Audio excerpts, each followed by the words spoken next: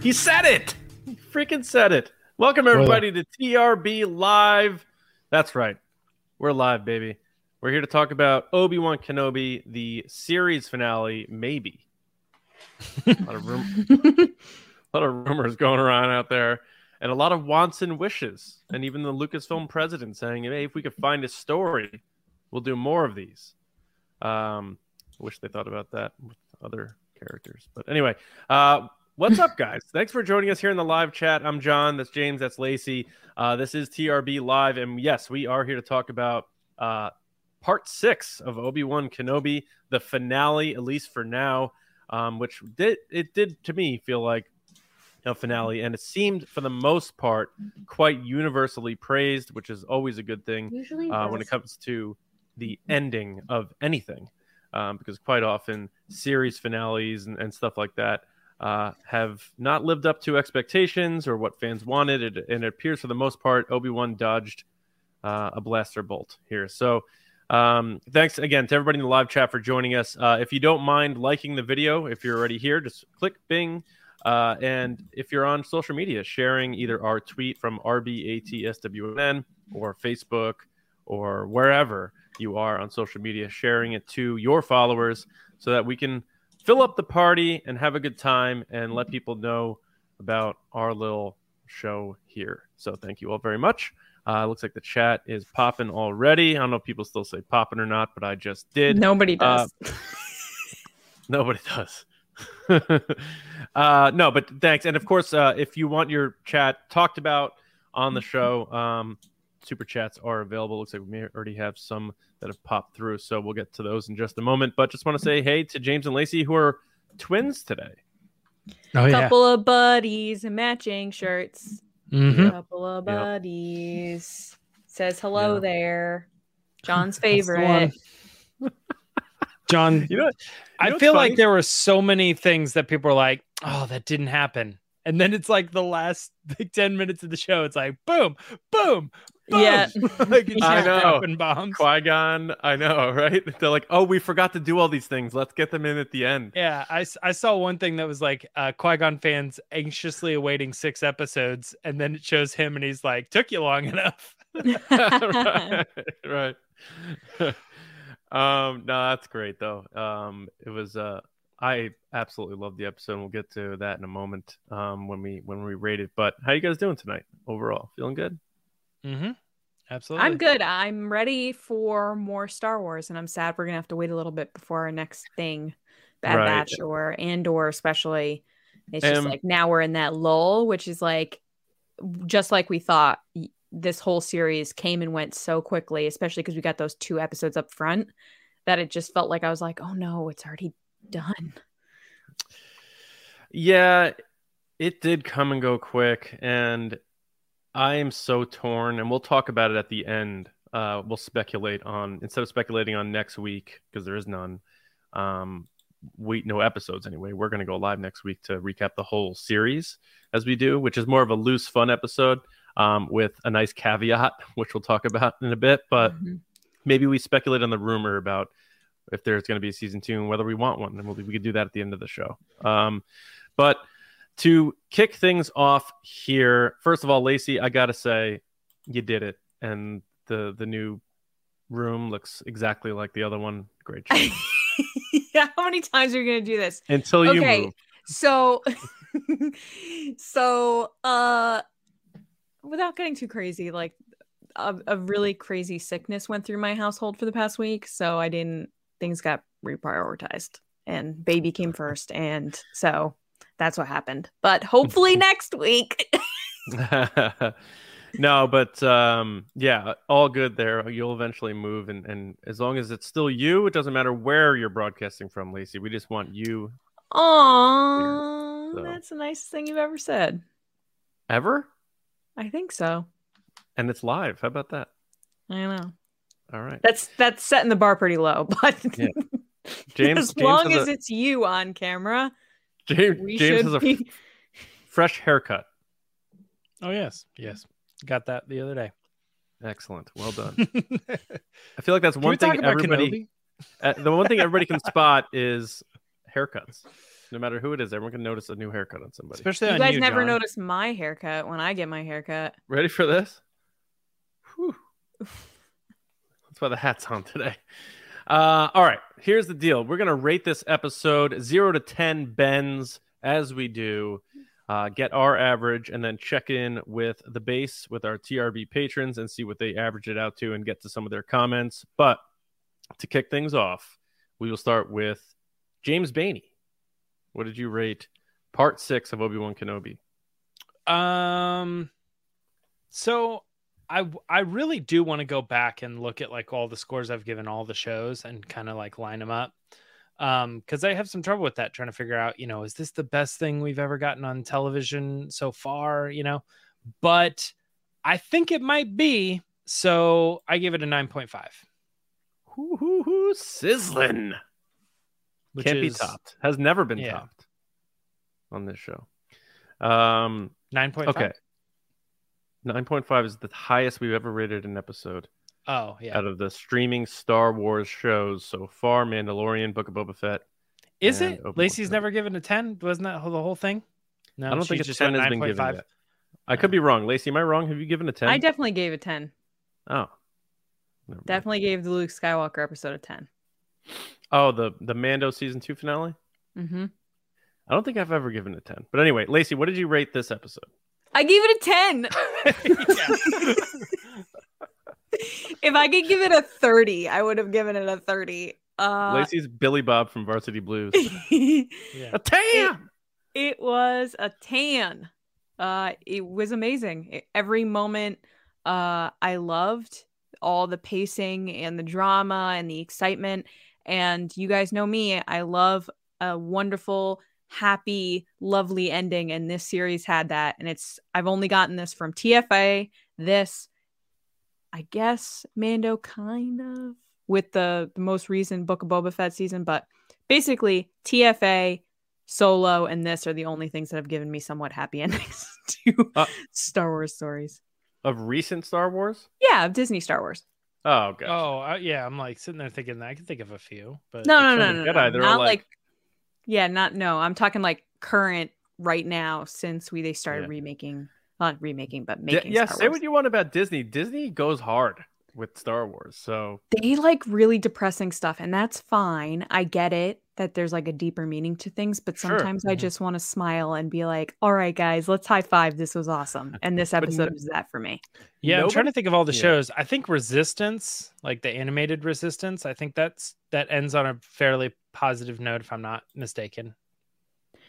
Yeah, I mean, I'm talking live action. I'm sorry. I shouldn't speak for everything, just live action. Well, you're not wrong, though, because I'm like Clone Wars Season 7, Bad Batch. Anything Rebels. Anakin's involved is depressing usually, which I get. It's a tragic story. There's tons of books. Like, I don't want to get into all that, but yeah. Mm-hmm. But I think you're right as far as like, television to movie era. Yeah. Mm-hmm. Yeah.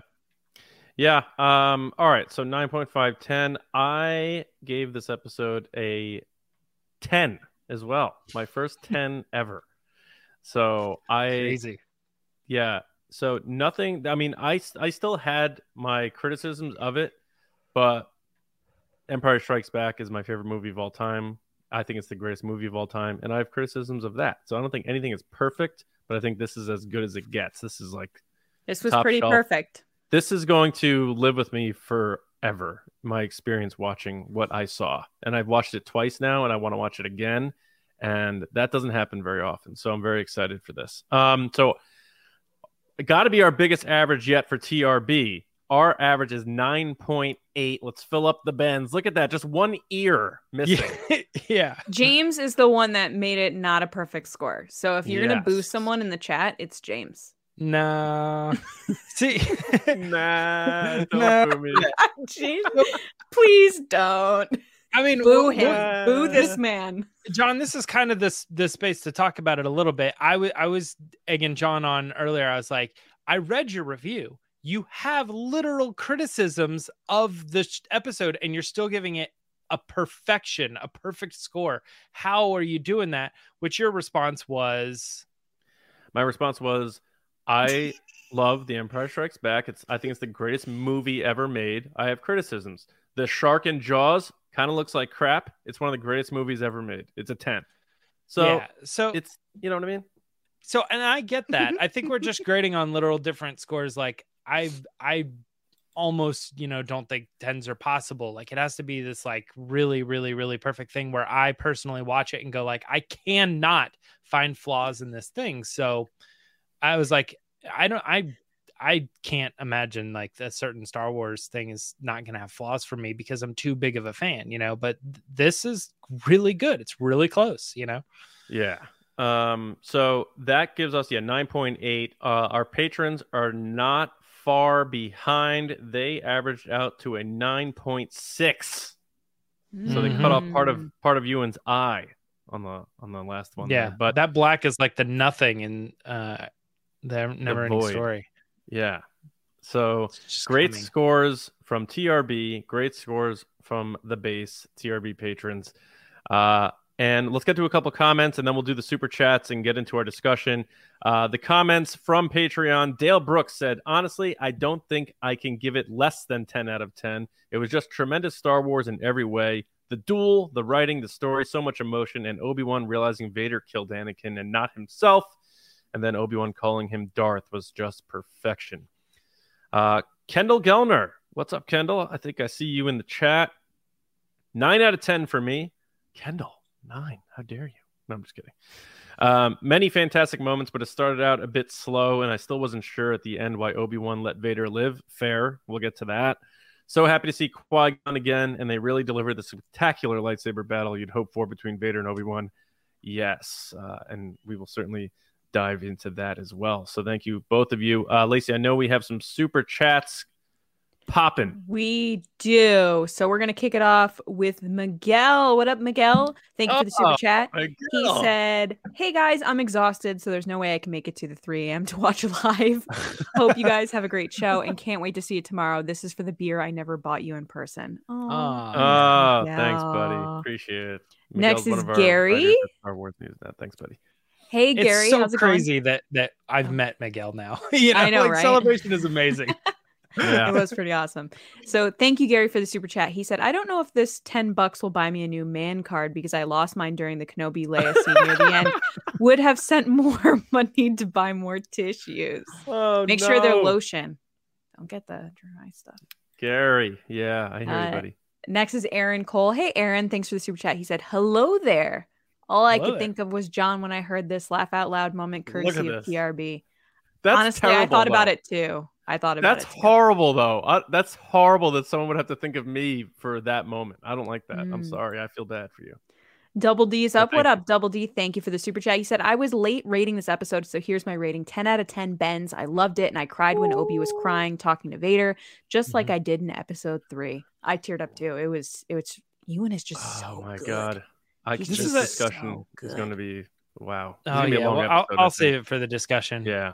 He's just that good. Next is Andrew Staley. What up? Thank you for the super chat. He said, hello there. Yeah, I clapped for it. Thanks, John, James, and Lacey. No, thank you. Thanks, Andrew. Thanks, everybody. Next is Qui-Gon J. Thank you for the super chat. He said, the way Vader calls him Kenobi in front of his peers and calls him Obi-Wan to his face shows how broken he still is over what happened. Love you guys. That's a great point. Yeah, that scene, I think that was one of the toughest scenes to watch in Star Wars. And that's coming from him being burned like alive. Like it was just really rough to watch. Right. Next is Cheap Audio Man. Hey, Randy. What's up? He said, I got chills. I teared up at multiple points. Flawless. Thanks, Randy. Do you guys find that you tear up at movies more often the first watch or on subsequent watches? All watches. With Kenobi, for me, it was the second rewatch.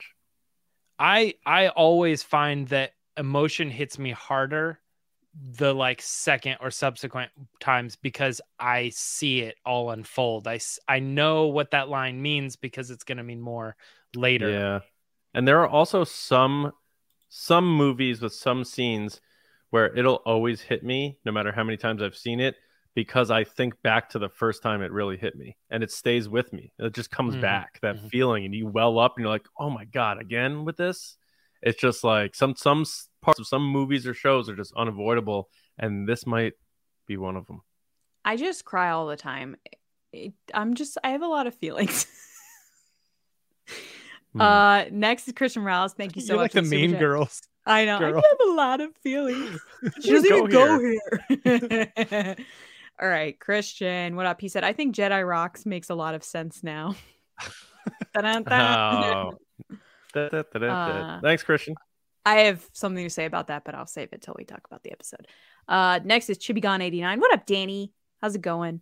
She said, I loved how Reva's story ended. No need to know what is next for her. I'm just happy that she didn't end up like Vader in the end. Agreed.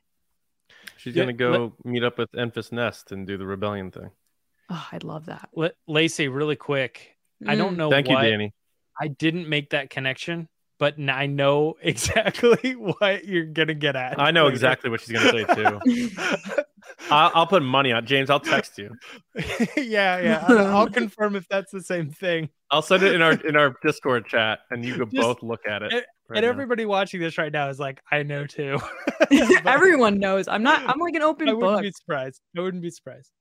All right. And last but not least is Jay Seed. Thank you so much for the super chat. Who said, here with like 6 soft tacos in my belly. Let's go. A week early, JC. Next week we're doing the taco challenge. Yes. Yeah. Do you want to talk about that right now, really quick? Yeah. Are there any more? I didn't want to jump That's it. Thank you guys so much. So thank you everybody very, awesome. Very much. Yeah. So next week we are going live again to do a recap of the Obi-Wan Kenobi show.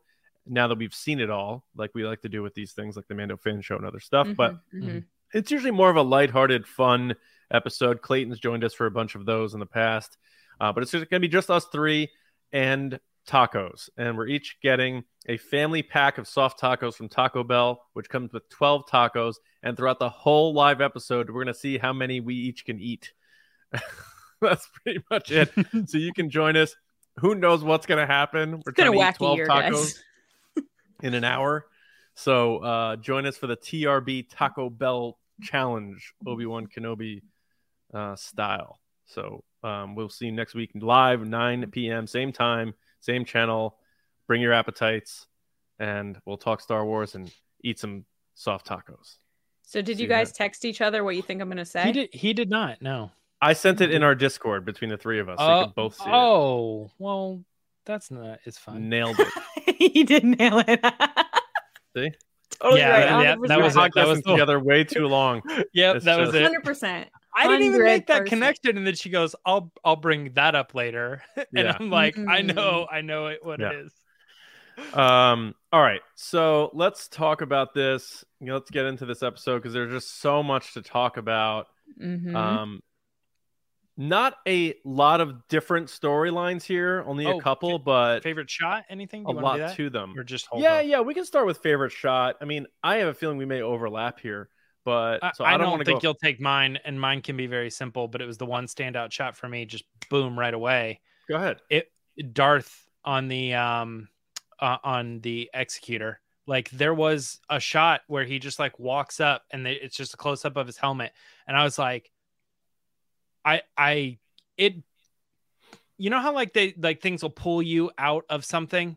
Yes. Like it pulled me out in a good way, because I was like, for the first time, I was like, I don't know what I'm watching. I felt like I was in a movie theater. Like it was so cinematic. Cool. Just a shot of him walking up and showing his helmet.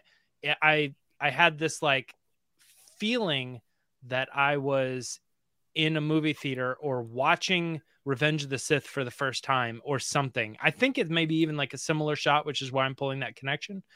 But yeah, it was just so perfect and beautiful. Like just his helmet right there, that I had to make it like one of my takeaways. There's other great shots in it that stand out like that too, but like that one, I don't know why it stuck out to me, but it was just the shot of the episode for me. Yeah, and I do believe it is still the Devastator. He doesn't have the executor until Empire. It's the Star Destroyer he's on. It's the same Star Destroyer that winds up capturing Leia in A New Hope. So it's kind of an Easter egg there. We see that Easter egg with them chasing the ship. Yeah. I was trying to think what the name of it was, and I was pretty sure that's what it was. So I Googled it. I Googled like executor Vader ship, and it pulled right up. So I was like, oh, that must be it. But yeah, now that you're saying that, I think that's right. Yeah.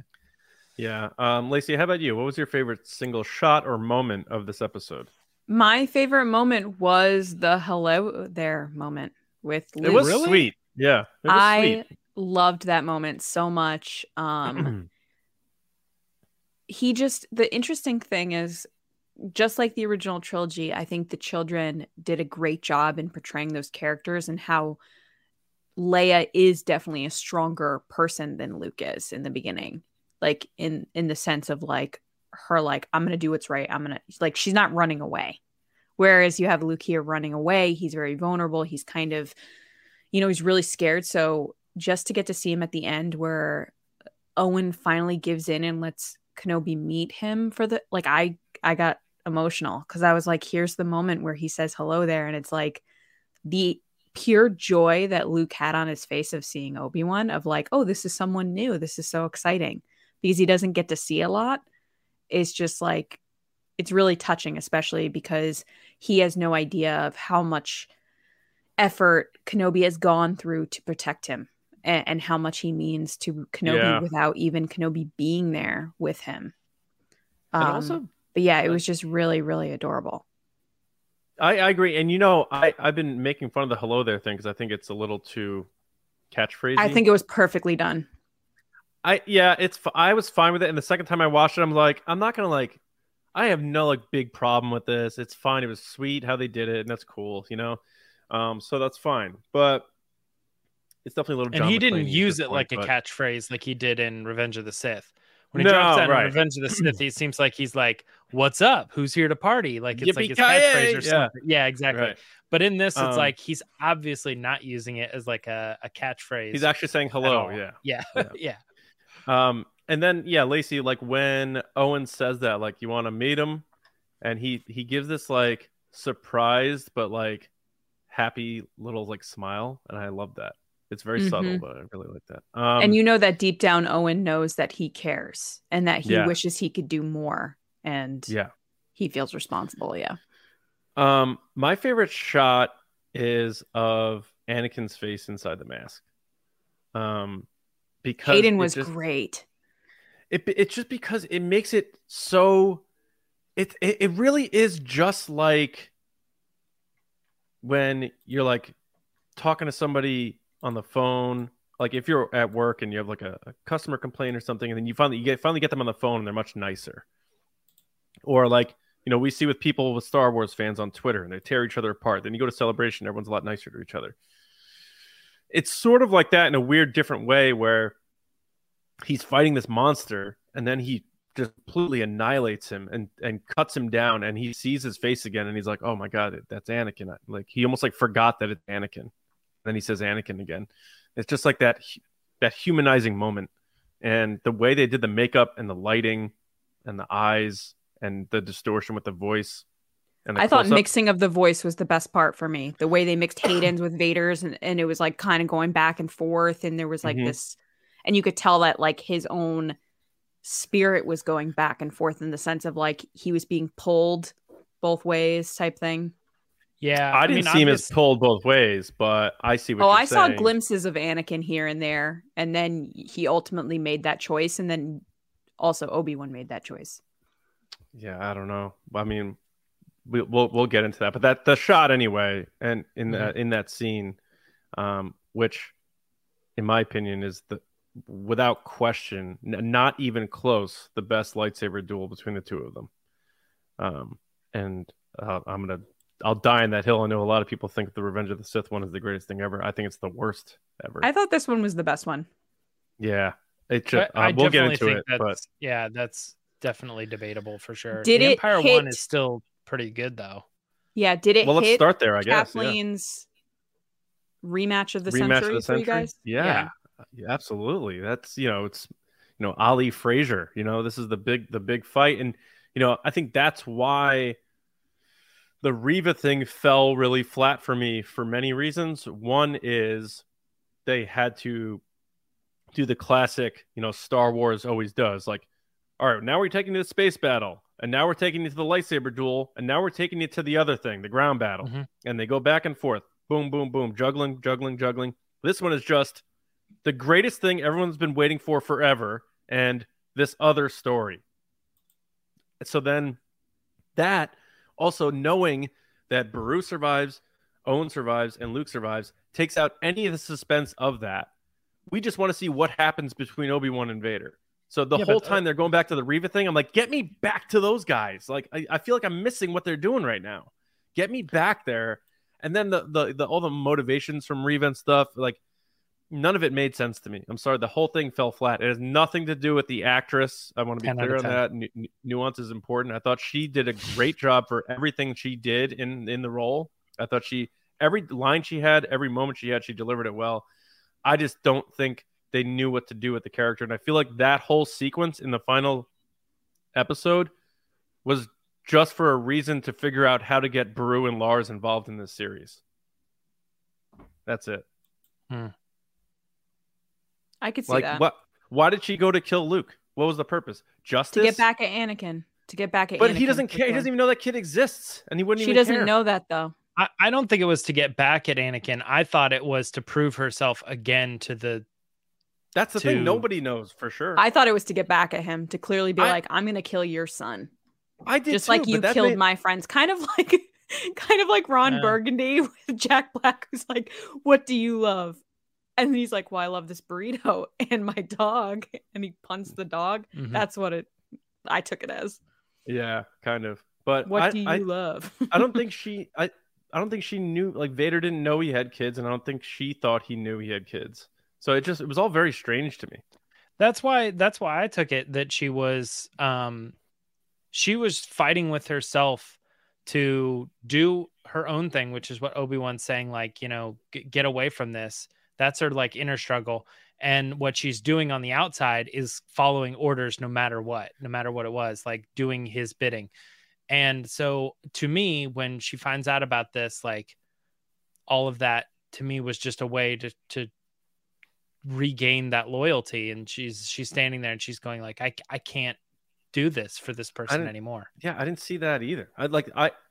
I hear what you're saying, and I agree that the reason is probably what Lacey is saying, in that she thinks if she kills his kid, it's somehow like justice because of what he did to the other younglings. But again, he doesn't know the kid exists, and he doesn't care. So I just, like, there's no payoff. It just doesn't make sense, and I just don't understand it. It has nothing, you know. The whole Reva thing was very wah to me. I don't know. That was my really only gripe with the episode. It didn't take away from it still being my favorite piece of live action Star Wars TV. But I just really, like, when you put that, that's like I said in my review, that's like debuting a brand new sitcom against the Super Bowl and expecting people to, like, be interested. It's just, that's a really tough thing to do. And I know they needed to get Beru and Owen involved. So it makes sense. It just didn't land for me. And that's, you know, it's okay. Not a big deal. I'm glad a lot of people seem to really love that. That's awesome too. But that lightsaber duel, man, was that good, because it was raw, but it also had like finesse to it. The way they were using their force abilities, it almost felt like it was very cinematic, and I liked the moon that they were on. I'm glad they didn't do a Mustafar rehash, because this place was so like lifeless and lightless. It was dark, so that it allowed both of them to take center stage. I wasn't like, oh, look at that lava splash, and look at that, and look at this. It was like, no, we are looking at them too, and that's all we're supposed to be looking at. And then like the way they were using their force abilities blew my freaking mind, and I was so glad we saw all of that. And Vader, being the dramatic, spiteful, bitter person he is, had to create his own high ground while burying Obi-Wan in a crater. I mean, yeah. They absolutely nailed Darth Vader in this whole series beyond my expectations.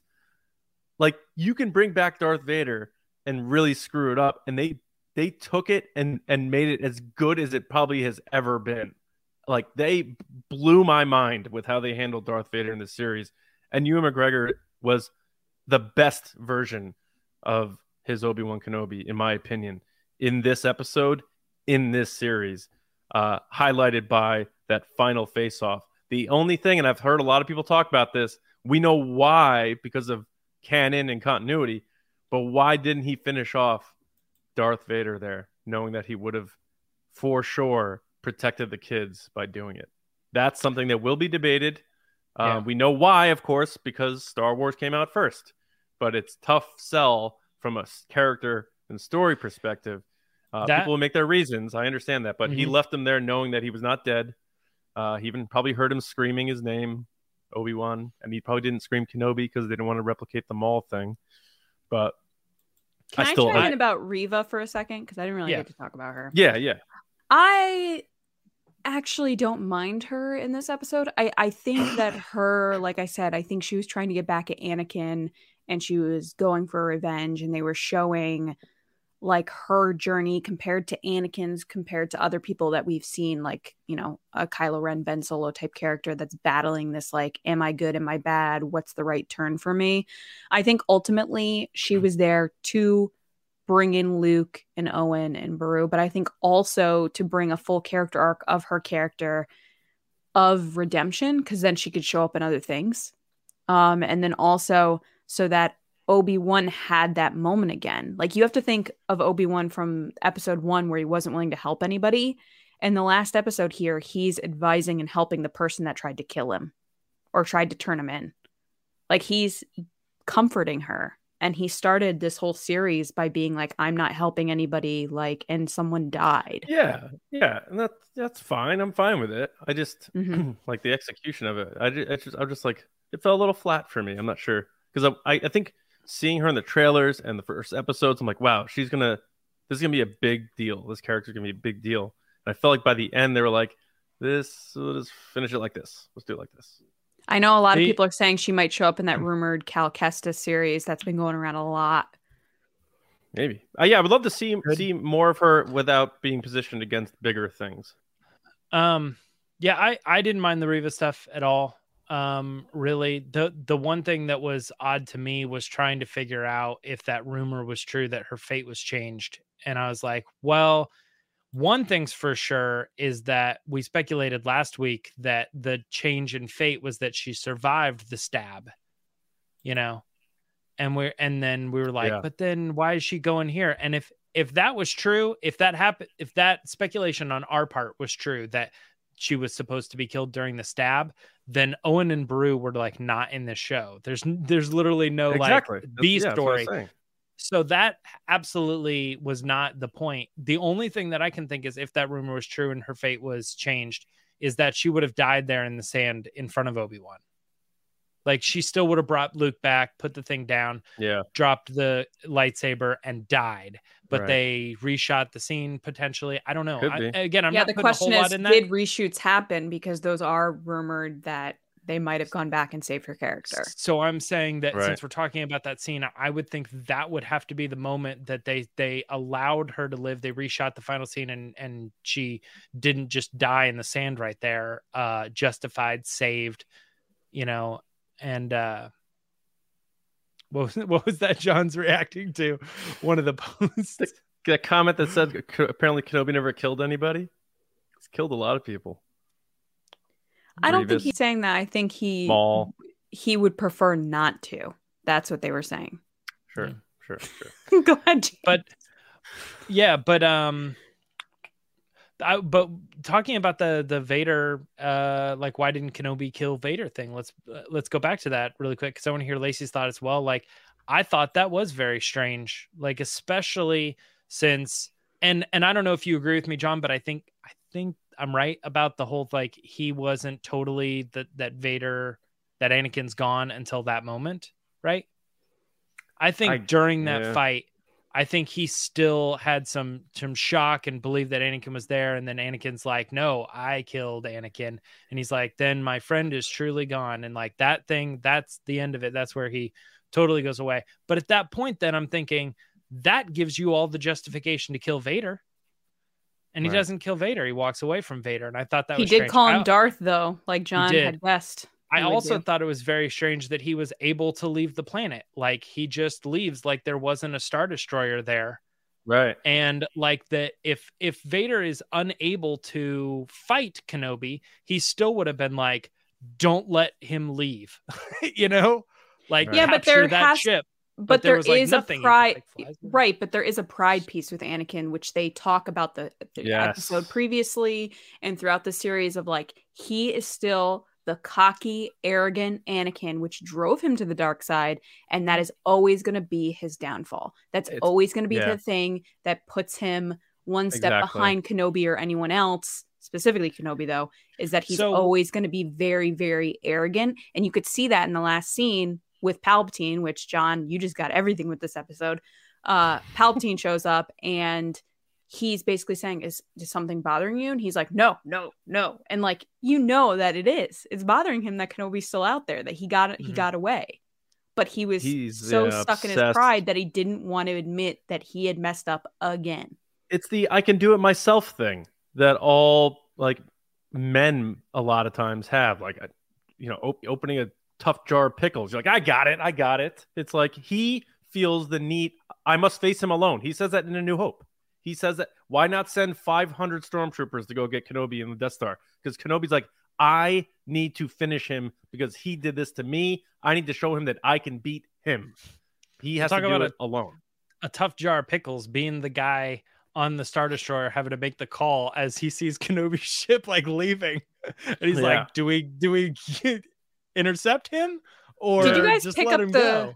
Did you guys pick up the voice that sounded like a similar voice to like Empire Strikes Back about like, hey, yes, sir. Like, I forget what character it is, but when he's like, we need to follow Kenobi, go to this planet, the person that responds to him goes, yes, sir. It sounds just like the voice that we hear in Empire Strikes Back, like one of those kind of admirals. It's possible. Yeah, definitely. They definitely tried to bring out the familiarity in a lot of different ways. But can I say my crazy thing really quick? Can I get it out of the way? So, so what I was going to say is this episode once again proves to me, at least, that Rey should have been a Kenobi. From the rock thing to the I need to face him alone to the just like the beginning of the series where he's by himself in the desert, like eating, looking at the horizon, and always putting other people first and willing to do the right like everything about this screams Rey is Kenobi's descendant, and it bothers me that it's not, because there's so many parallels. And I know that people are going to be like, well, Lacey, they can still have parallels and not be related. It just makes more sense if they are. Anyway, that is my rant. And me and John were both right on that, because and they were right on that. I knew that was coming. I was like, oh, you know what? Yep, that's a good point. Like it's fair. It's a fair point. I know it's something that was definitely bopped around early on with Abrams, from what we understand. But so James, back to the fight itself. I think when he arrives and he's like, and Vader goes, "Did you come here to destroy me?" And he says, "I shall do what I must," which is a callback to Revenge of the Sith, which is a callback to Qui-Gon in The Phantom Menace, saying, "I shall do what I must, Obi-Wan." At that moment, he is there to defeat Darth Vader. Then, when he sees his face, it takes it all back again. All that stuff that he just finally got over comes rushing back, just like when you see an ex after years and years and years, like, oh my God, I didn't want to see this person rip the Band-Aid off. He goes back to Anakin, I'm so sorry for everything. And then Vader goes full Vader and he says, goodbye, Darth. He realizes, like, he sees him and that moment of weakness in a good person. And Vader almost tries to manipulate that a little bit. And then he says, goodbye, Darth. And then it's like over. Now he'll never say the word Anakin again when he's talking to him or referring to him. Now it's just Darth. Only a master of evil, Darth. So I'm glad they did that. But the fight itself, there were some of the shots I was like, ooh, zoom in, go do this. But I loved the balance between the raw, just like brutality, and the original trilogy sort of barbs, like the dialogue, and some of the smoothness of the prequels. Like they did a good job blending that. Vader's movements were great, but man, that scene really broke me when his mask was torn up. You hear the broken breathing, like in Return of the Jedi, after he throws the Emperor. Yeah.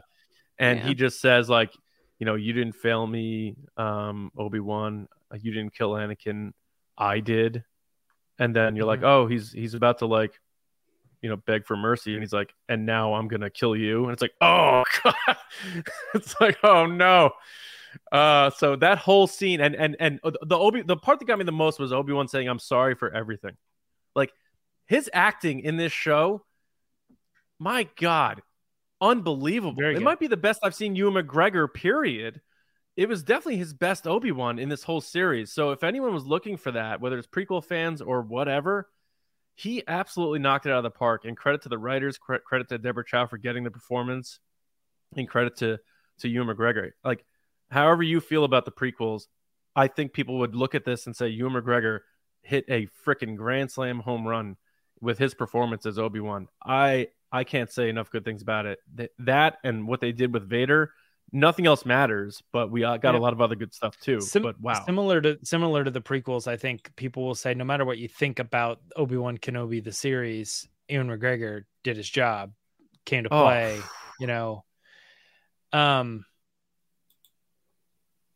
Yeah.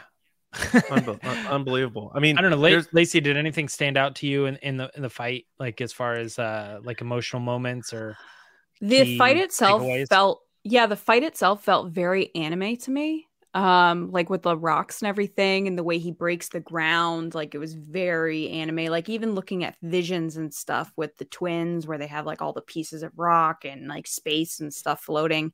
I had kind of thought, is this too much? And I don't think it is. No, I loved it. I loved every piece of it. And then the other thing was what we were talking about earlier, like the voice mixing was just so good. The makeup was perfect. The acting was perfect. I really hope Ewan gets nominated for this role because he lives and breathes it. He brings so much emotion and depth and just like here to here. The whole series is just like you can tell the whole story of Obi-Wan with just his face. Like you don't even need the rest of it. Like his eyes, actually. You don't even need the full, like he's just that good. And he really, really wants to keep playing this role. And I hope they let him. I really do. No, I might be jumping the gun on your guys' opinions here, but I feel like I want to bring it up. Like, okay. The parallels here between Rebels. Obviously, we haven't brought it up. We haven't talked about it, but someone in the chat brought it up earlier, but I figured you were going to bring it up. Obviously, this is very similar to something that we already saw in Star Wars and is probably one of the more pivotal moments of Rebels, the reason people like Rebels. Like, do you think that this story was influenced by that to that degree? Like, what part of Deborah Chow going like, this is how I want it to happen? Or like she's taking that idea or coming up with that on her own and somebody being like, we kind of already did this. I have a guess. And because don't forget, Dave Filoni was special thanked for advising and continuity and as a lore master or whatever it was. Special thanks to Dave Filoni throughout the whole series. Oh, that's Pablo, lore master, right? Well, yeah, but they did a special thank you to Dave Filoni, so he obviously had involvement in the story. I think Star Wars, especially Dave Filoni, George Lucas, likes not even parallels, but like sort of like the reverse angle of things. And knowing that this happens before his fight with Ahsoka, having his master do this to him, and then later on his own Padawan does it to him, is sort of like it sets the bar to how powerful Ahsoka is, first of all. Exactly. She's at Kenobi's level, it's showing like he was enough, like what could have been, because he taught this great Jedi and how to be so powerful to the point where she can almost defeat Darth Vader. Which ironically is himself. And then at the same time, his master, who taught him everything he knew, was able to defeat him. And it's just, I think, when you put those against each other, I think that's an interesting thing where he was beaten by his master, but also beaten by his own Padawan in a similar fashion. I thought it was really cool. I saw people like posting images and screenshots and stuff that it was interesting. Like if you haven't noticed yet, like Obi-Wan destroys one half of his mask, Ahsoka destroys the other half of his mask. The other eye. Yeah. And then I saw another one too, cool. where it then shows Luke taking the mask all the way off. So it's like the right side, the left side, and then he like finishes. Oh man, yeah, I like that. That's really cool. I also saw in part of that too that like that because of like where it hits, like that's the scar on his face in Return of the Jedi. I don't know if that's intentional or not, but I'm sure it was. That's kind of there too. And then obviously you were saying back and forth about the voices, like that was the same thing they did in Rebels. They were bringing in Matt Lanter to pull off Anakin in those moments, and they were flipping them back and forth, combining them together to try to make that hit in the right way, which is, like I said, it's I mean, I've seen it here in the comments too, like 100% intentional. That was absolutely what they were trying to do. Is like, it's almost as if she saw that and said, like, this is so good, or was presented with the idea, maybe this is how we handle it. We do it kind of in a different way. But obviously it still feels the same, but it was really cool to see that moment in live action too, because again, not very many people have seen Rebels, so the impact of Ahsoka doing that to Vader is like, this is a great moment in Star Wars, and who's seen it, so it's like, to some extent I can kind of be like, all right, well, let's make it a parallel thing and bring the same story, same idea to a larger audience, because the larger audience is going to be like, wow, that moment between Obi-Wan and only like the nerds are going to be like, well, actually it happened between Ahsoka first, but which I'm one of. I'm here talking about it. But I agree. But I just thought it was it's a point of discussion like that, this moment has happened, but it was so great still.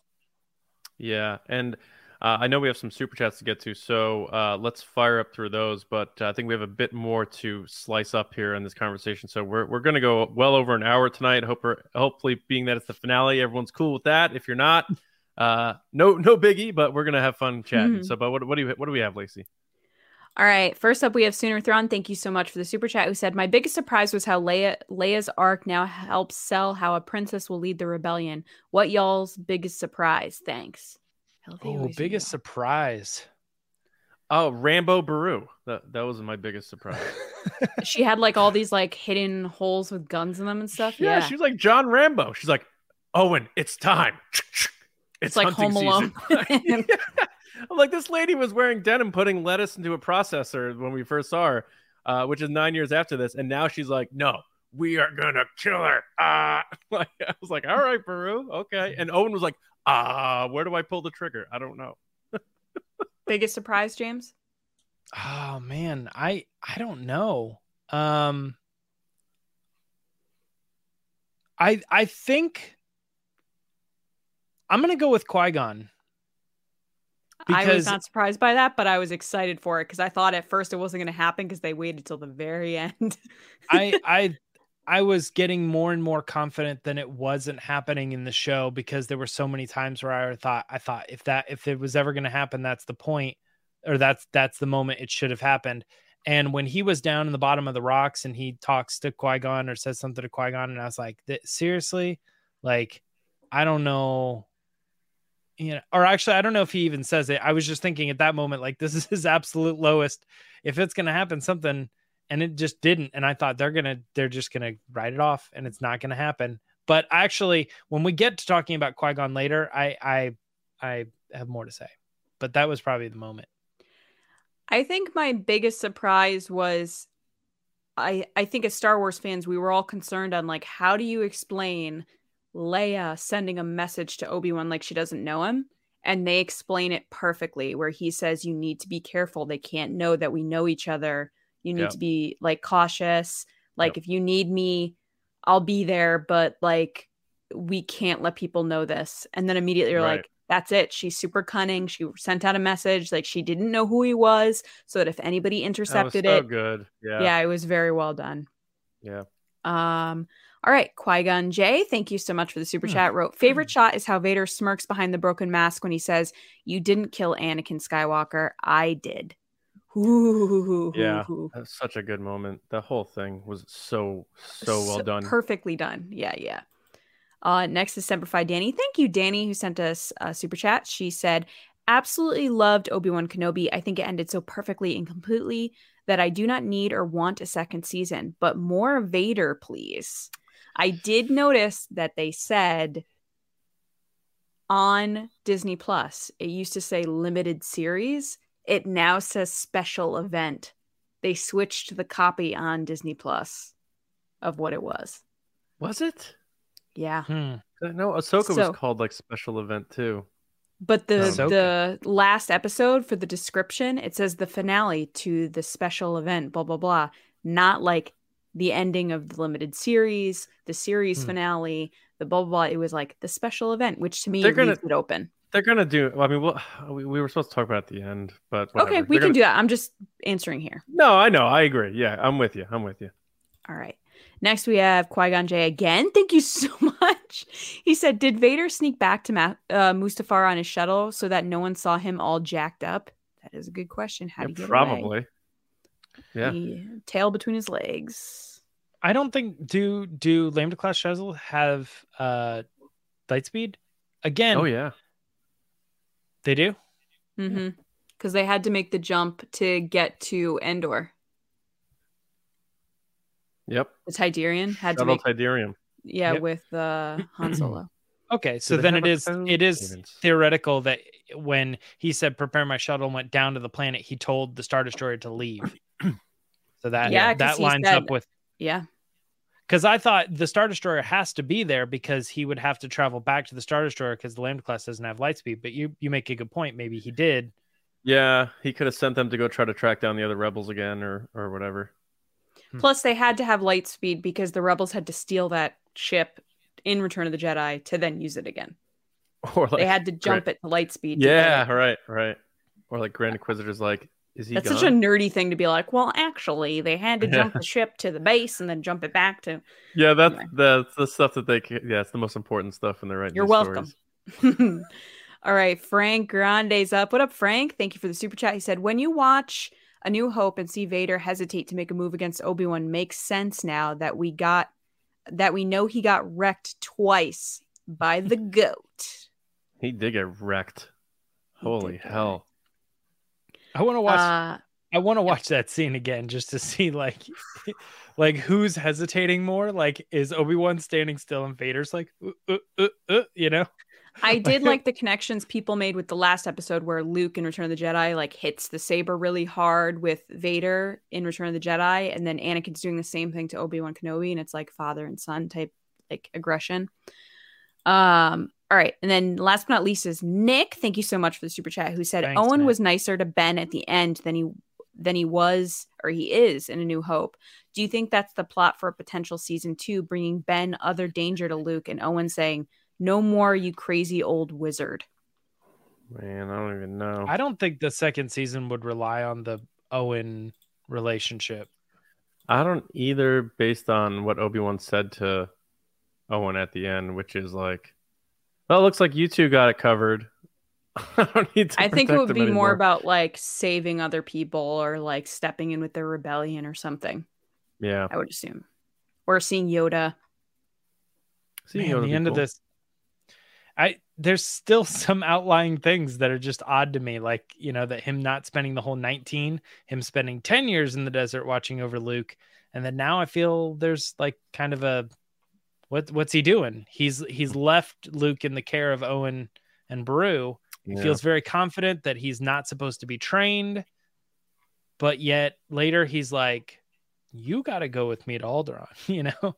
Right. It's like, I don't know, that decision at the end, I don't know, maybe you're right, that they could explore that more and kind of bring back to like, I was wrong. He doesn't need to be a boy. He does need to be trained or something. But then I feel like they're going back on what they've set forth in the first season or whatever. Owen doesn't have to be nasty to Obi-Wan.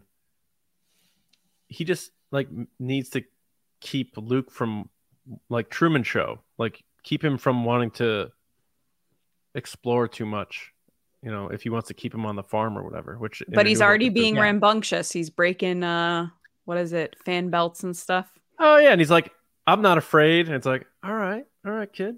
And then it's like Yoda pops in. He's like, will be. You will be. You will.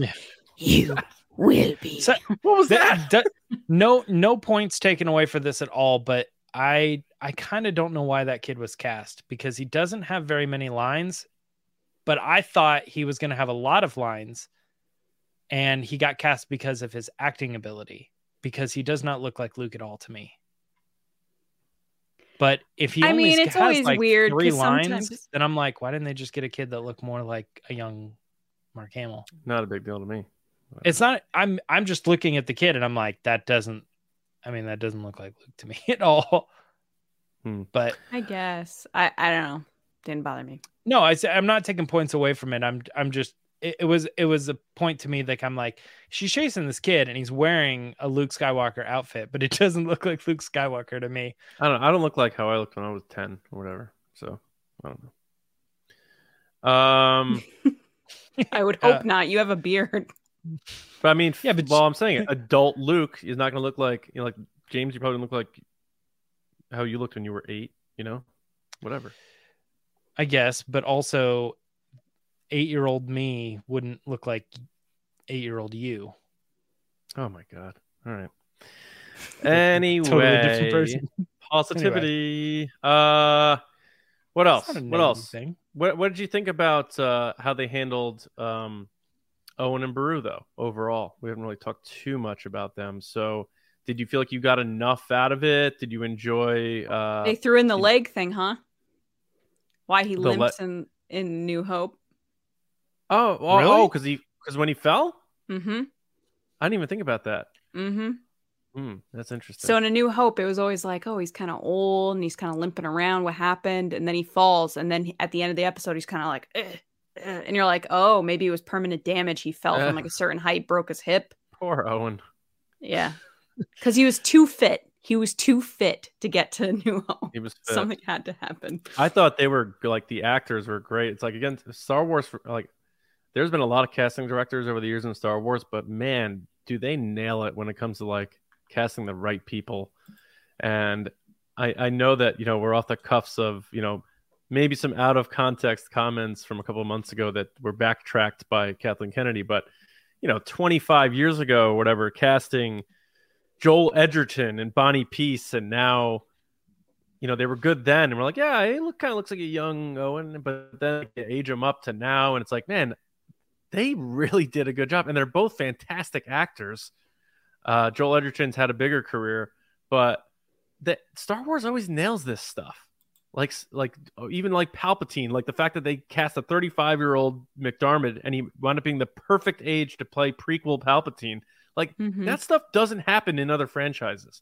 They nail casting in Star Wars, especially prequel casting of existing characters. I mean, look at Ewan McGregor. Unbelievable. So, I mean, you can't say enough about it. Ram Beru, I like that combo, Danny. I like that. So Mike throws out there, it was only like a 5-foot drop from that bridge. Yeah, but the way he falls on the bins and then to the ground, it's like an immediate, like he grabs his. It actually reminded me of Family Guy when Peter Griffin falls and he's like, ah. Yeah. You ever see that joke where he also, Mike, 5 feet is a big drop. Depending on how you land, like that could absolutely break anything double your things. height. Yeah, is bad for you. Anything double your height is when you start breaking stuff. Anything double your height? So 5 feet will hurt, but it won't like kill you. Whereas if you get up to 10, 15, 20 feet, that's when you start to get real hurt. That's what I'm saying. That's when they stop putting hand railings in Star Wars. Yeah, they don't do that. They don't do that. Yeah, so I thought Beru and Owen were great. I wish I got more Beru and Luke stuff. There was only that one like real moment where she's like, everything's gonna be all right, and she reassured him, and I like that. But I certainly wish there was more Beru and Owen. But what we got from them, I really did enjoy. I thought they both did a great job, and I felt like I was watching Beru and Owen. And I really love that we clearly see that they will do anything they have to do to protect Luke. And we, that's really gonna, like, again, we haven't even talked about this at length, but the Vader stuff, a lot of these things from this show are going to really make me, at least, like, watch A New Hope for the first time. Like, as weird as that sounds, like, I'm going to look at these scenes and be like, when I see them like dead, I'm going to be like, oh my God, like the things I know that I've seen them do and survive to protect him. Yeah, the Alderaan explosion has so much more weight now, probably. The Alderaan explosion, yeah, just like, seeing Beru and Owen die, and knowing Obi-Wan like knows them more than we realize, and just everything to this is going to make A New Hope and the original trilogy, and even the prequels for a lot of people, it's going to enrich a lot of stuff. for people who enjoy it, which it seems like most people did. So not only will this series serve as sort of its own bubble as a great series, but I think it's going to lift a lot of the other stuff that we've known for a long time and give us a different perspective and lens to look through a lot of these scenes and characters and connections. And I think that's a testament to Deborah Chow and everyone involved. Joby Harold's writing and the whole team who's involved writing. I know the guy who wrote Finding Nemo was a big part of writing this too, I believe. So really just a great job in lifting those characters. So I don't know how you guys felt about Brew and Owen overall, but I could have used a little more, but I liked what we got.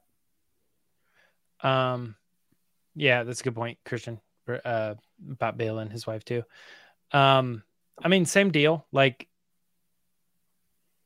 the amount of character development we got in some of these other characters who maybe weren't even in the movies, but we know they existed, you know, like the Organas, for instance. But I also wanted to mention, I'm seeing a lot of comments too about Roken, and I thought this was by far his best episode. Yeah. Like, 100%. I don't even think he really did anything in this episode, but I think Obi-Wan, like, his trusting him and saying, like, we need leaders and I'm just getting started. I think something about that made me go, oh, for the first time, I feel like I want more of that character. Yeah, and Haja too.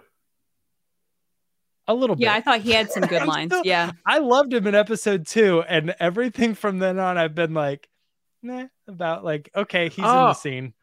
I like, there's a quirkiness to him that Obi-Wan seems to endear himself to, and he trusts him. And I just find that he took this guy who's just this scam artist and he made him a believer in the cause. And he's super self-deprecating, and I think Kenobi recognizes that he's hating on himself, even though he's a good person. Kind of like Han Solo. Like, you hate on yourself, but you know that there's a good heart underneath all those layers of self-deprecation. And you know what, though? You know what I think is odd about him, and maybe this is a direction thing. And again, I'm not putting it on either one of the actors. I think it's a directorial thing. When he says lines that I think are supposed to be funny, the actors don't laugh, or they don't acknowledge that they're funny. They don't smile or smirk. He says the line and then they just say the next line and they keep moving. And that is weird to me.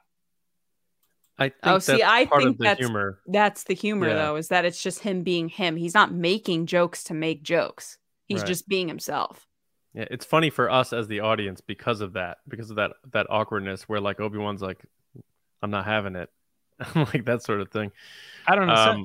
I liked him in episode 2, and I thought the jokes and all that stuff landed. But ever since then, I'm like, I don't know why this guy's here. I mean, like, I feel like he's a substantial actor, but I felt like he was a new character that we've never seen before, which is a guy pretending to be a Jedi. I think that whole thing is just hilarious. And I think that's.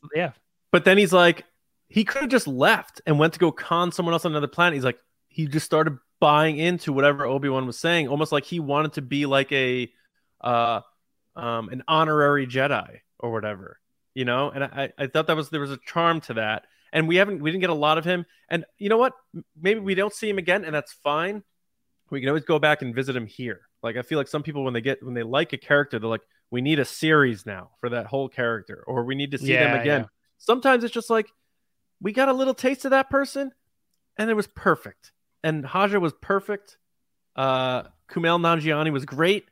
But that might be it. And if it is, I'm glad we met him. It was cool.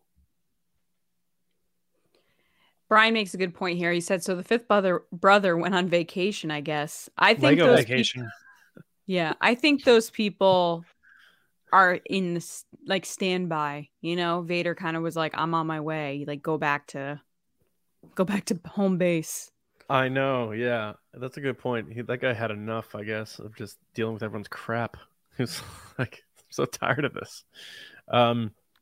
But another part of this that I don't know that I guess on rewatches, I'm finding I'm liking it more is the connection between Leia and Obi-Wan, I think was paid off by what you said before, Lacey, and I put it in my review this morning, is that they made it work by saying, like, you know, Leia's message, if that gets intercepted and she's like, Ben, you helped me so much 9 years ago from evading the Empire and my, blah, blah, blah.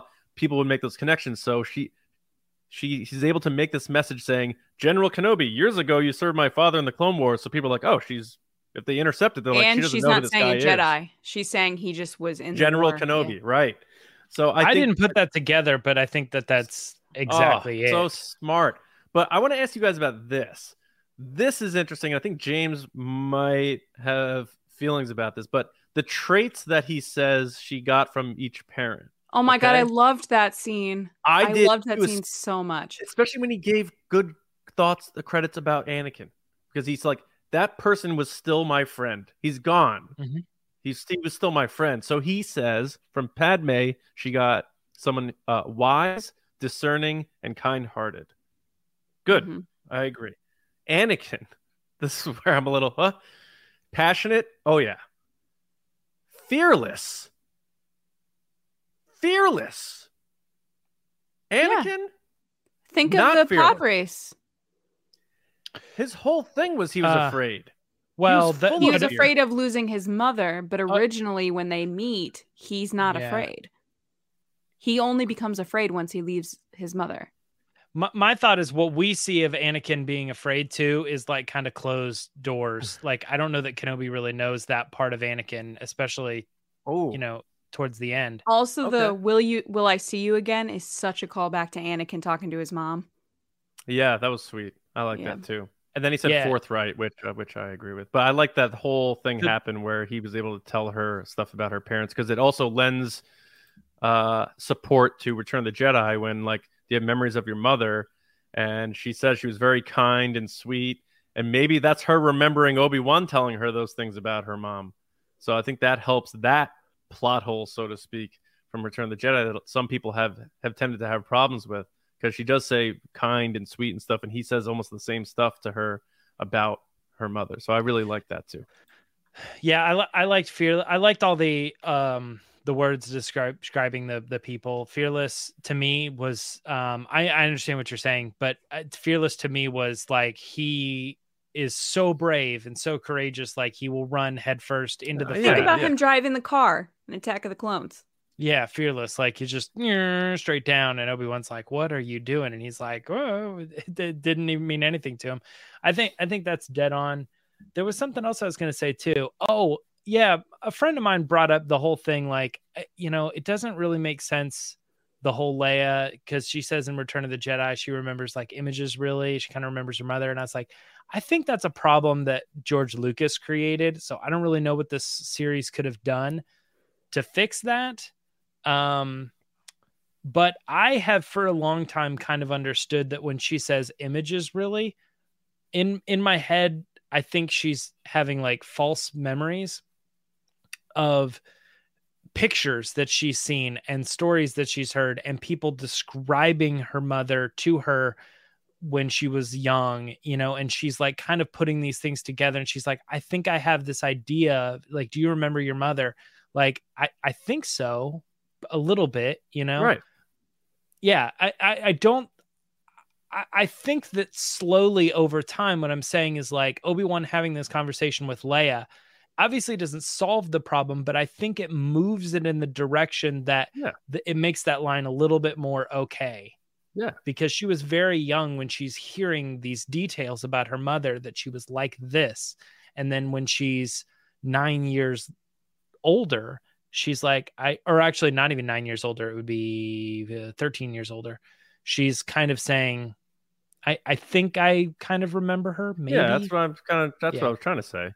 I don't know if I didn't get the point across. Well, I don't think you specifically mentioned Return of the Jedi and her saying, remembering my mother. Did you? That's exactly what I said. Yeah, that's what he said. Like verbatim, like word for word. Oh. I do agree with you that it could pick up on that at all. I think there is like kind of an understanding that she probably watched videos of her mother talking in the Senate. She's watched, things on the HoloNet of like who her mother was. Yeah. Mm-hmm.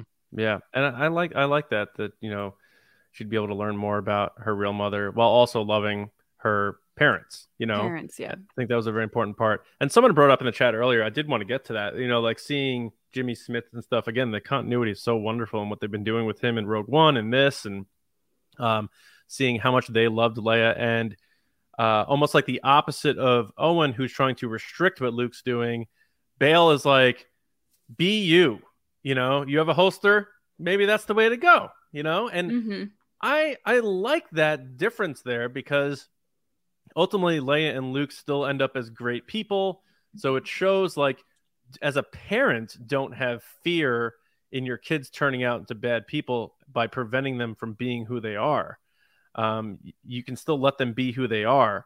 It doesn't mean, you know, free will, let them do whatever, but Bail is very encouraging in letting Leia follow her natural spirit. Whereas like Owen with Luke is quite the exact opposite, where he's trying to like sort of like Harry Potter, like, you know, hinder him exploring that. Stay on the farm another season. We'll deal with that next year. Bail's like, you want a holster? That's the way you want to go? All right, let's go. I love that. Cool. So should we talk about Qui-Gon now?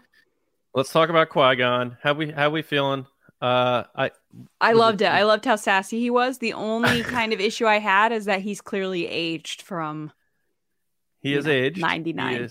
He's a 70-year-old man, and they didn't seem to want to put or care to put too much focus on de-aging in this series. Whether it's Anakin, Obi-Wan, they did okay with, but Ewan McGregor still looks quite young for his age. But Qui-Gon did look like he aged in the netherworld, you know.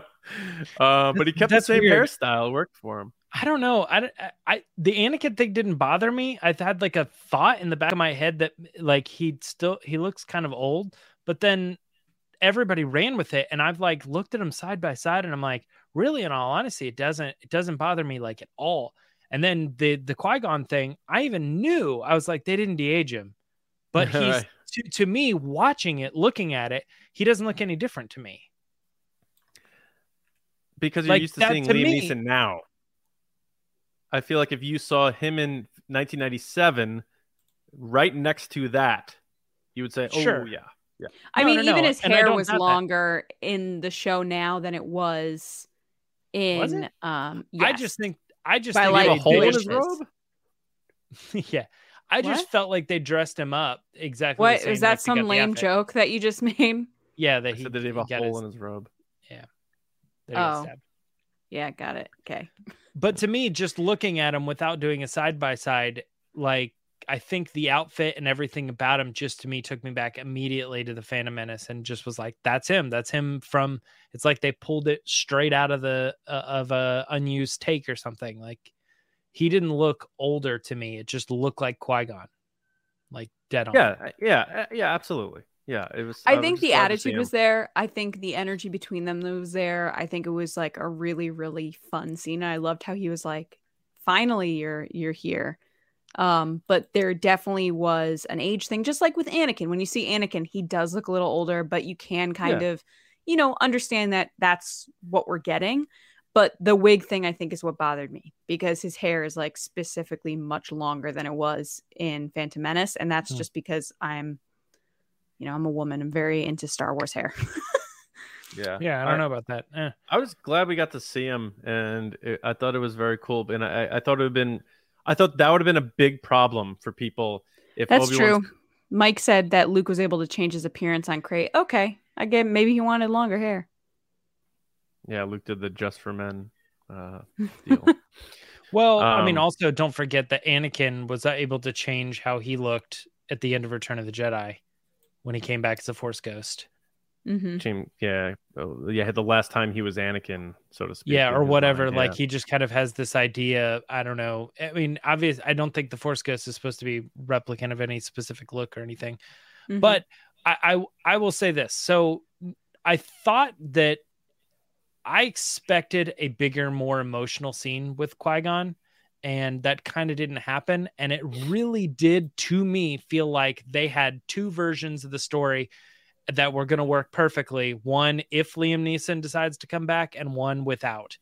And he did at the last minute decide to come back, and they shot that scene. That scene did not have to be there, but it was the cherry on top that elevated it. And everybody who wanted him to come back knew that. They were like, we, you're running us for the mill, whatever the term is, we don't know if we're going to be able to get him back. He keeps saying no and all this, but should we just pay more money? Like, we got to get him. We want to have this scene. We think it's going to make the show better. I think he was always in it, James. I don't think it was a last minute ad. I 100% think he was always in it. He was always in it. And he was just a terrible liar, by the way. Neeson is the worst liar.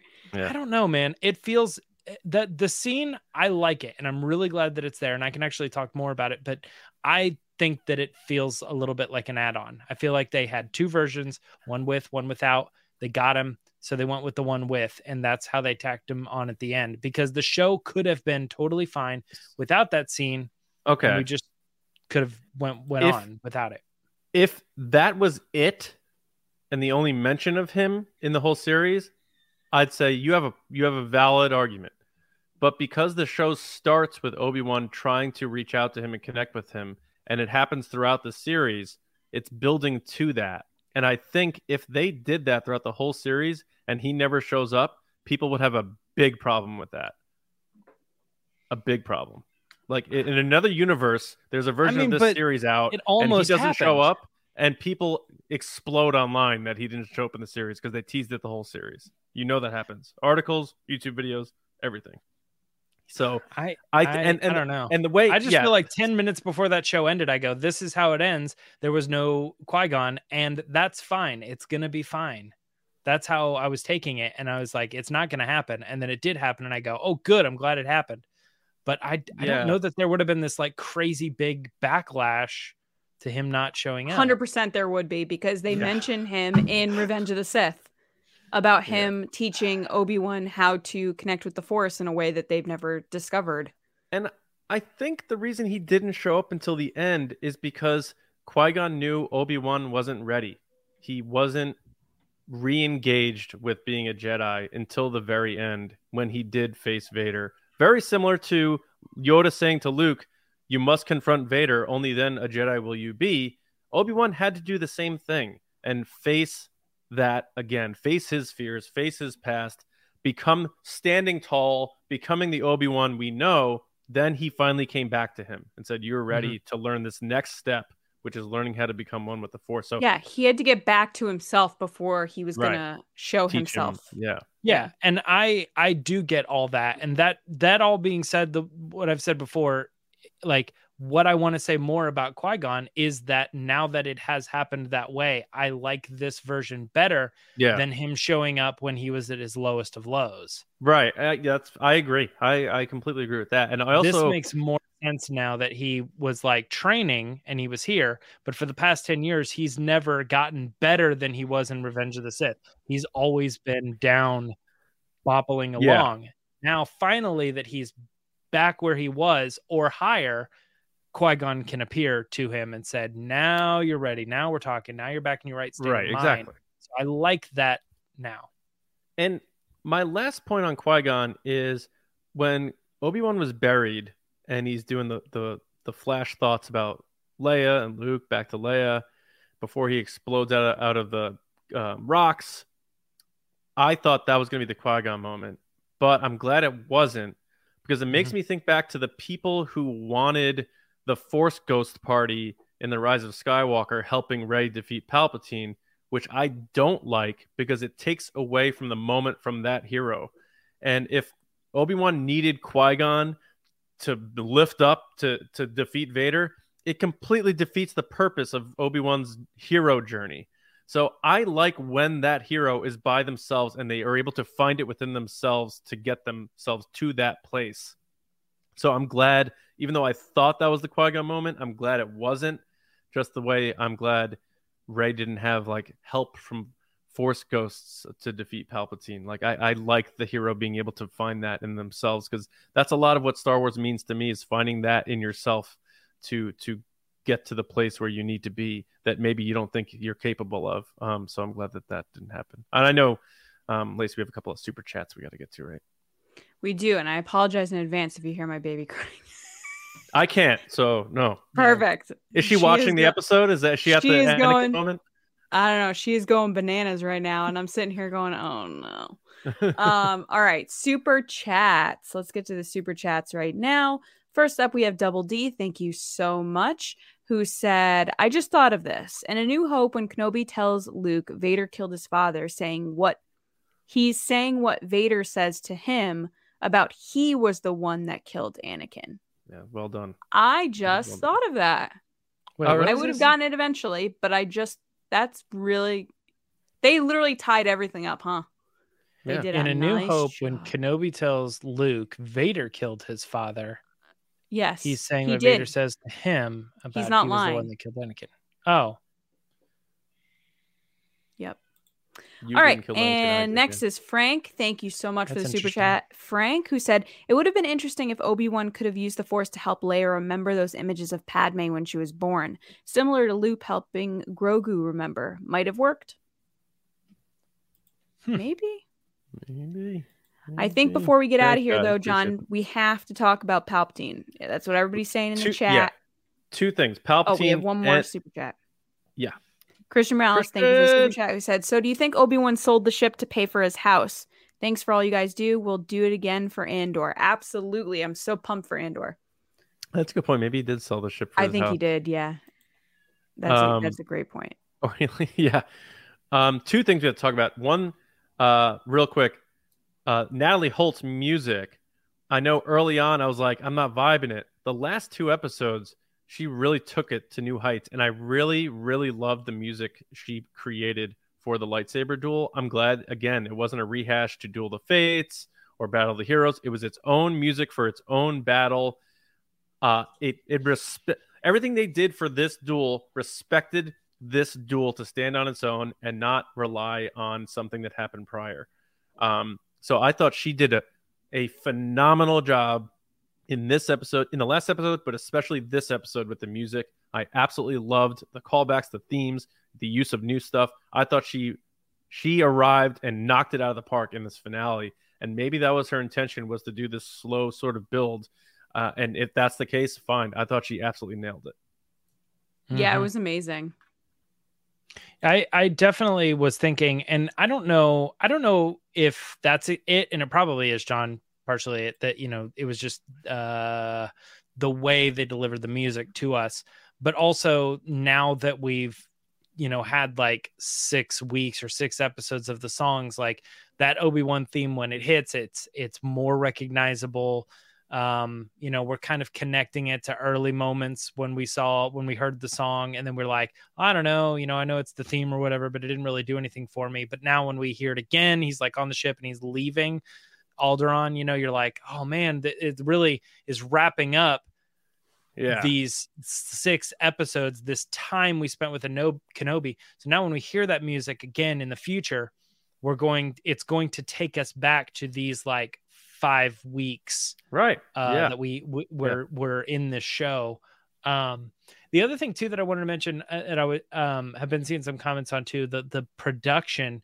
I've had problems with the production on this show, but I don't think any of it really showed in this last episode. Feels like I saved it for this last episode.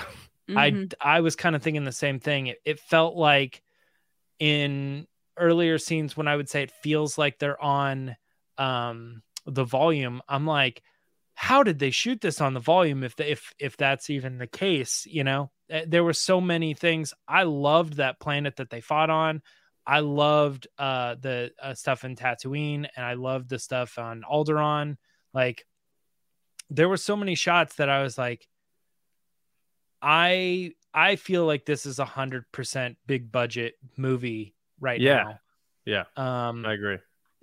And I can't see like any where they had to be cheap on the set or the special effects. Yeah. Maybe some of the ships flying around still kind of felt a little weird, but I don't know. It was all there. All the production was there for this last episode for sure. Leave that lasting memory. Yeah. And I know, and by the way, shout out to Lacey for not only being a part of the conversation, but cleaning up the trash compactor that sometimes appears in the chat. But Lacey, your thoughts on the music? I know you were a big Natalie Holt fan for Loki. Last couple episodes or the whole series, like any quick thoughts on her contribution as the most recent and first female, I believe, Star Wars composer?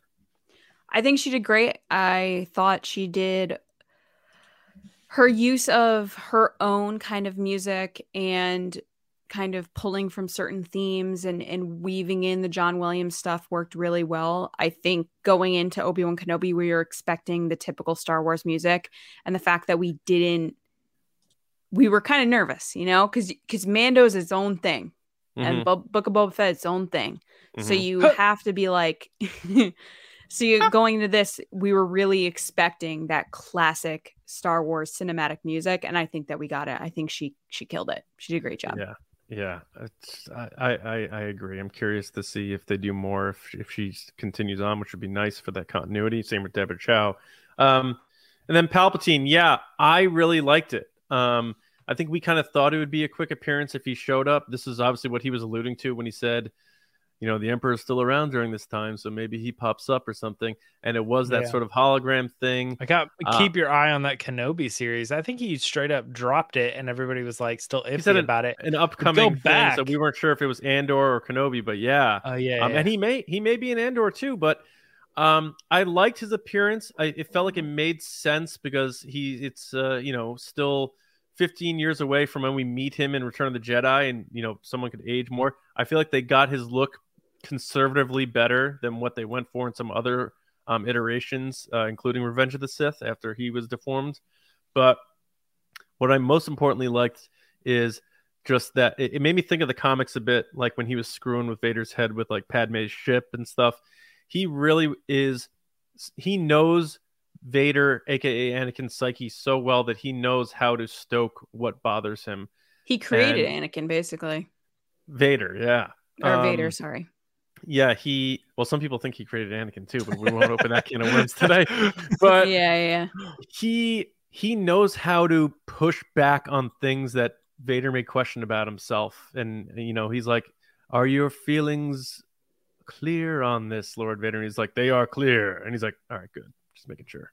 But he really is manipulating him, and I like seeing that in a one-on-one where there's no audience. It's clearly him just making sure. It reminds me of the prequels a bit when he knows how to get inside his head and say, like, the Jedi don't trust you. You're the most powerful. I can't believe they would not trust you. And he's just feeding that and constantly feeding that and beating it into him. It's such abuse, and it makes you feel worse for Vader. But because Star Wars has a villain problem, Palpatine doing this stuff is big time, because he's the reason why this whole saga exists in terms of the Skywalker saga. So seeing him do this stuff is very important, because it makes you like remember, like, oh, why?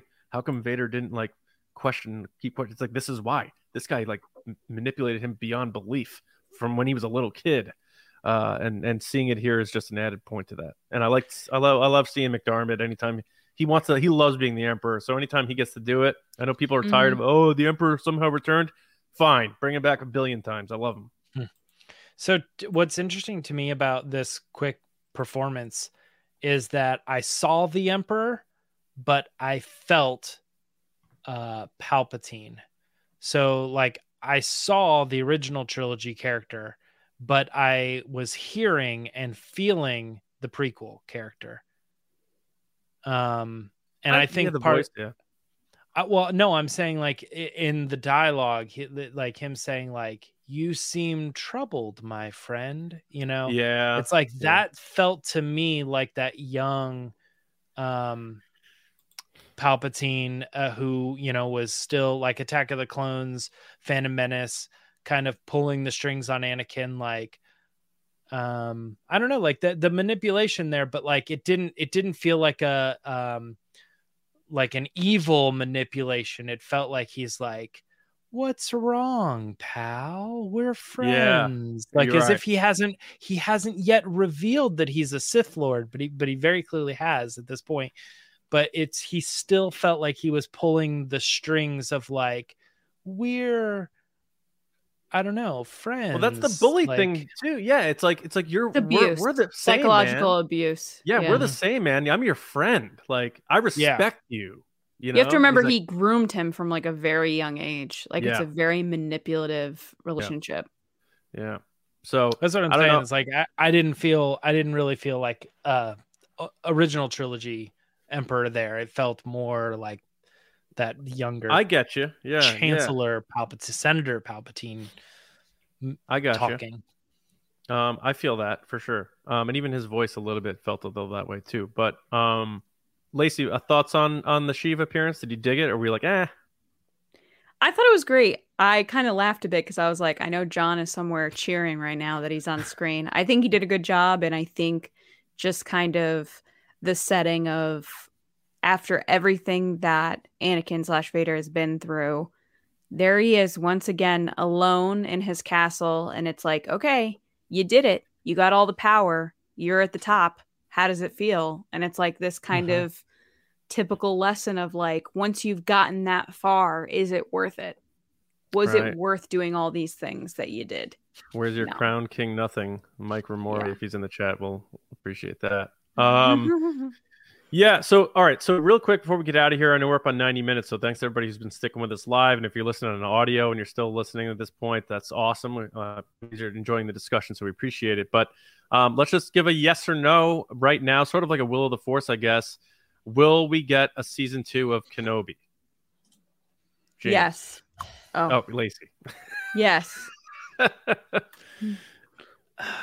Whether you want it or not, do you think it happens? Yes. 100%. We got 100%. 100%. I'm not 100%, but right now I am leaning towards yes. I am too, and I sense the reluctance in your voice, James, and I feel it too, because I feel like almost like with like Top Gun Maverick, like it's about to make $1 billion. I'm like they caught lightning in a bottle. They're probably going to try to do another one. It's going to stink. I just don't want them to make another Kenobi and it not be good or something, because I thought this was really good. But I do. It's almost like they're going to make it just because they love Ewan so much and he wants to do it. Well, I already felt that way about this series, and I was like, you know, the way it played out, we'll talk about it next week. But like, you know, it's fine. It is what it is, and I'm okay with how things all came around. But and like I said, we'll talk about this on Monday, but it just feels like things are leaning in that sequel direction, and I don't know if it's a good thing or not. Yeah, I'm kind of with you there. So I'm going to say I think they will, but I'm a little nervous about it. But I have faith, so especially if it's the same crew with Deborah Chow and all that, and the writers, but we'll see. Lacey, I know we have another couple of super chats to get to before we get out of here, so I definitely want to get to those. Then we can. Yes. So first we have Dave Hornack up. Indie Dave, thank you so much for the super chat. Thanks. Thanks, buddy. So he said, "You guys are the best. Love these live recap shows and agree with Christian and can't wait for Andor. May the force be with you." I can't either. I'm getting really excited for that. Not as much as James, but I'm getting there.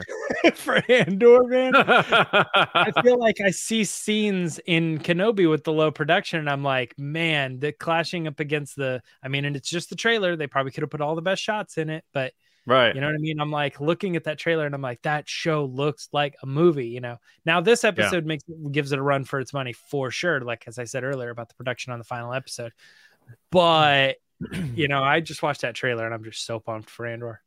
Mm-hmm. And then we have Lawrence Flynn. Thank you so much for the super chat. Who said, Obi-Wan series exceeded all my expectations. Can't believe it's over. Keep up the great work, TRB. These live chats are fun. Thanks, Lawrence. Appreciate it. Thanks to everybody who's sent in super chats and everybody who's sent in comments and stuff and who's been having fun together in the chat. That's the most important thing. It's really cool, and it makes the conversation fun, because a lot of times you guys bring up stuff that we're like, oh yeah, that's right, or you correct us on stuff, you know. Speaking of like, oh yeah, that's right, here's an Easter egg that probably everybody caught, but I wanted to point it out. This Right. Yes. The Vincent Price Obi-Wan Kenobi on the left. No, but the Doctor Strange Kenobi. Yeah, absolutely. Yeah, the outfit. I did not connect that. I saw that, I was like, wow, that was nicely done.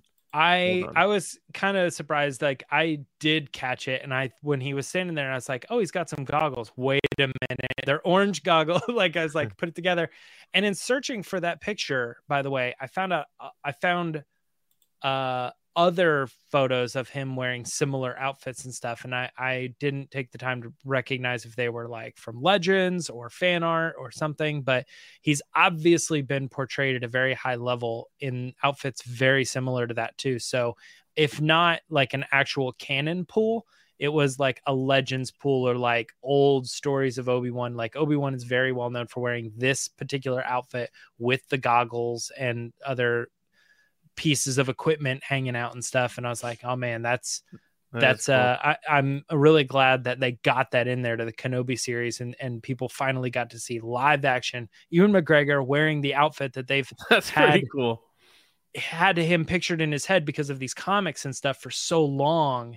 They're like, there he is. That's him. That's the Obi-Wan from the comics. Like, yeah, no, cool. That is really cool that they did that. It shows that they paid attention and they have everyone on the same page. Do you guys have anything else you guys want to throw out there before I thank patrons and get us out of here? Nope, I checked off all my things.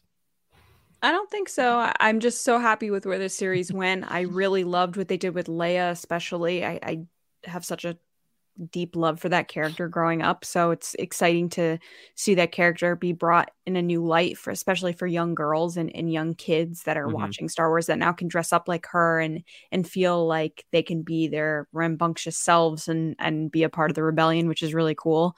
Yeah. But yeah, I'm really excited to see where we go next with Star Wars. And don't forget, we're doing this one more time next week. I see people in the chat being like, this has been fun. We have one more left. Yeah, so next week we have an opportunity now, all of us together, maybe get some rewatches on of some of your favorite episodes, but we're going to discuss the entire series now that we've been through it. Because, discussing part 2 when you haven't seen the 4 that come after it is going to be different now. So we have an opportunity to have one more episode where we talk about all of it while stuffing our face with soft tacos. So that's really exciting. But thank you to everybody who joined us live. Thank you to everybody who's listening on the podcast feed. However you're taking this in, you are a part of TRB. You mean a lot to us. You're the reason why we have such a cool community in our small, tiny little speck of the galaxy. So thank you all very much for your support. Make sure you are going to Star Wars News Net. There it is. If you want to read my review, I did a written review of the final episode. Go to StarWarsNewsNet.com. But also for all of your Star Wars news, reviews, editorials, information, and more. James does such a great job with a lot of our graphics and videos, and Lacey covers all of our Hasbro stuff. And Miguel, who popped up before, one of our best writers. We have a great team there. Kyle with the reviews. I can go down the whole list. A great team at Star Wars News Net. So please go check it out. And also patreon.com/resistance broadcast. If you like what we do and want to support us and you're able to support us, tiers start at just $2 a month. You get access to a lot of our bonus videos, including our poll chats, bonus episodes, live Q&As. We also have a Discord server. So just go check it out. Patreon.com/resistance broadcast. Find the tier that works for you. Sign up, and thank you. Last but not least, a special shout out to our generals and spice runners on Patreon. Our generals: Carmelo, John Reese, Jetta Rosewater, Paul Olson, Frank Grande, Darth Hurricane, John Charlton, Nick Kratz, Christian Morales, Brian Smith, Matt Chitty, Danny, Mike Ramori, Matt Heath, Chris White, Brendan McLaughlin, Count Pepto, Sam Zilk, and Val Trichkoff. And our spice runners: David Probus, Neil Shaw, Kendall Gellner, Ryan Warr, Dave Hornack, Micah Harrison, Thomas Hennessy, who's coming up on our spice run next week, Andrew Staley, and Jeremy Myers. Thank you all. And yeah, again, next Wednesday, we'll be back doing this 9 p.m. right here on the channel. So join us, bring your tacos, and we'll have some fun. Johnny Hoey on Twitter, Star Wars Newsnet, and I have a movie podcast called Just Like the Movies, where I talk about non-Star Wars movies. We're doing Jaws next. James. Twitter and Instagram at Meyer Trunks is where you can find me. Lacey. People can find me on Twitter and Instagram at Lacey Gillerin. Thanks to everybody for watching from the three of us. We'll see you next week and next time right here on the Resistance Broadcast. See you around, kids.